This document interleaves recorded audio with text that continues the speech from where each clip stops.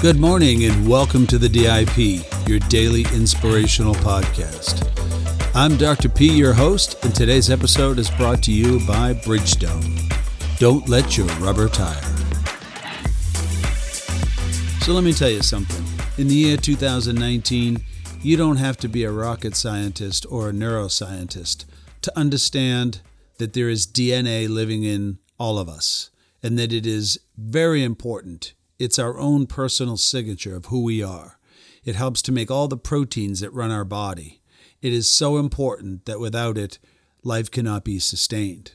Okay, so we've established that DNA is super duper important to humans. That's pretty much the signature of who we are. More importantly, though, is this, that DNA runs the cells. And over time, the DNA and the cells get tired and fatigued, and they die.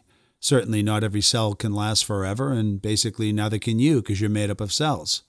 So before each cell dies, the DNA begins a process of replication, which means it's going to make a complete copy of the cell that's getting old and wants to die and create a brand new one to take its place.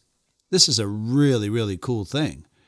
Unfortunately, there's a price to be paid for all this replicating of making new cells. And this is really the topic of my conversation today. So I want to describe that DNA. It's two strips that are tied together in like a staircase form, which looks like a double helix. It looks like one of those circular staircases that goes upstairs. Both of the, the handrails kind of represent the DNA, and the stairs represent their connection between them. So when we look at DNA, there was something very interesting that was discovered in 2009 by a neuroscience researcher. Her name is Elizabeth Blackburn.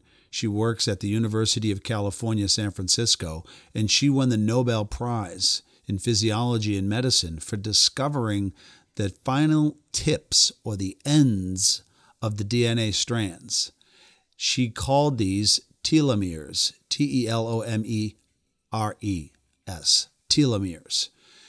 Interesting thing about the telomeres that she found. The telomeres are a lot like the tips of a shoelace. And you know the tip of the shoelace has a little plastic end on it that keeps the shoelace from kind of falling apart. Well, that's what a telomere does to the DNA strand. So really, when you think of DNA, it's much like a shoelace with its little cap.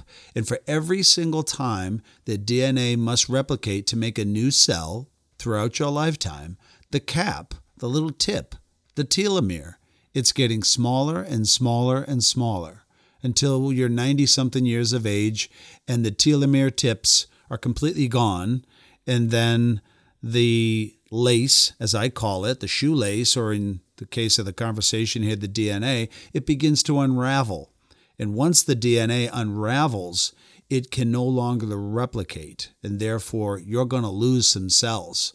And over time, when you see people who are old in their 70s, 80s, and 90s, you can see that they've lost all their muscle, that their skin is sagging off of their body. You're like, what has happened to these people?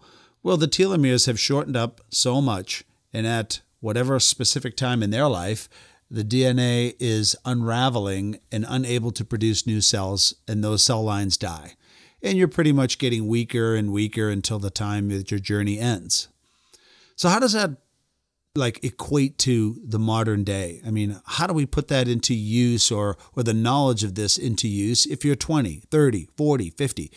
Well, let's consider stress, because that's really what I wanted to talk about today. Within the same year that Blackburn discovered the telomere, she was approached by a colleague at the same university by the name of Melissa Epple, who is a neuropsychologist. And she asked Blackburn, do you have any idea what happens to the telomere when a person's under tremendous stress? Blackburn said, actually, no. She said, would you be willing to join my research study so we could find out? She said, sure. So what Epple did is she took a dozen women who are under tremendous emotional and physical stress. Each of these women had a child with special needs.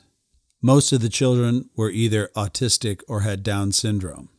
Before the study began, Blackburn had measured the length of the telomeres of these women and found that the telomeres were significantly shorter. In fact, she concluded that these women were aging at a rate of 6 times faster than their peer groups who did not have the same emotional stress. Her conclusions were quite alarming. So Epel took all 12 women and brought them together weekly over a 12-week span to sit and enjoy each other through conversation and tea. And a lot of these women were able to talk about their situations with each other like nobody else could really understand, because each one of the women was going through the same thing. They found that they were able to communicate and talk about their daily struggles. Many of them cried, and then they laughed, and then they just basically understood each other and how difficult it was every day of their lives, where other people around them certainly did not understand what they were going through because they personally weren't having to. So at the end of the study, all of the women's blood was retested and the telomeres were remeasured. And what they found was somewhat miraculous. The telomeres had grown back to what was considered original length in comparison to other peers in a control group. Even more exciting was that this led to more research by Dr. Blackburn, and she discovered that there's an enzyme within our cells called telomerase, which helps the telomere to grow back and to protect the DNA from breaking apart and killing the cell.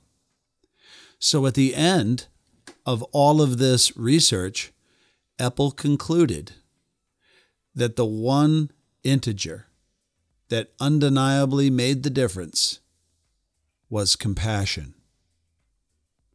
The women spent time together, they communicated, they were compassionate with each other.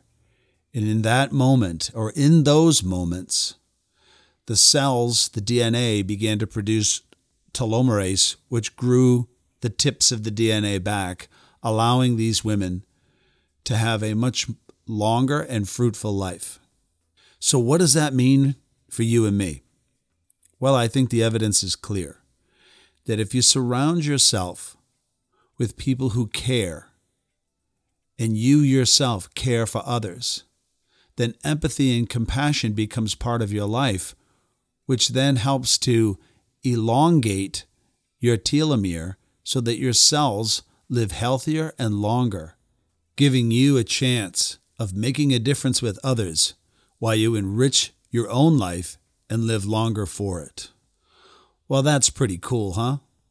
Scientific evidence proves that being a pretty good person, being compassionate, listening, and caring for others not only helps them, but it significantly helps you and your physiology. So I hope you'll think about what I said today and get out there and give people around you the benefit of the doubt. Add more compassion and less judgment and see what happens. Okay, that's what I got for you today. I hope you have an awesome day, and I can't wait to see you tomorrow on the DIP. This is Dr. P.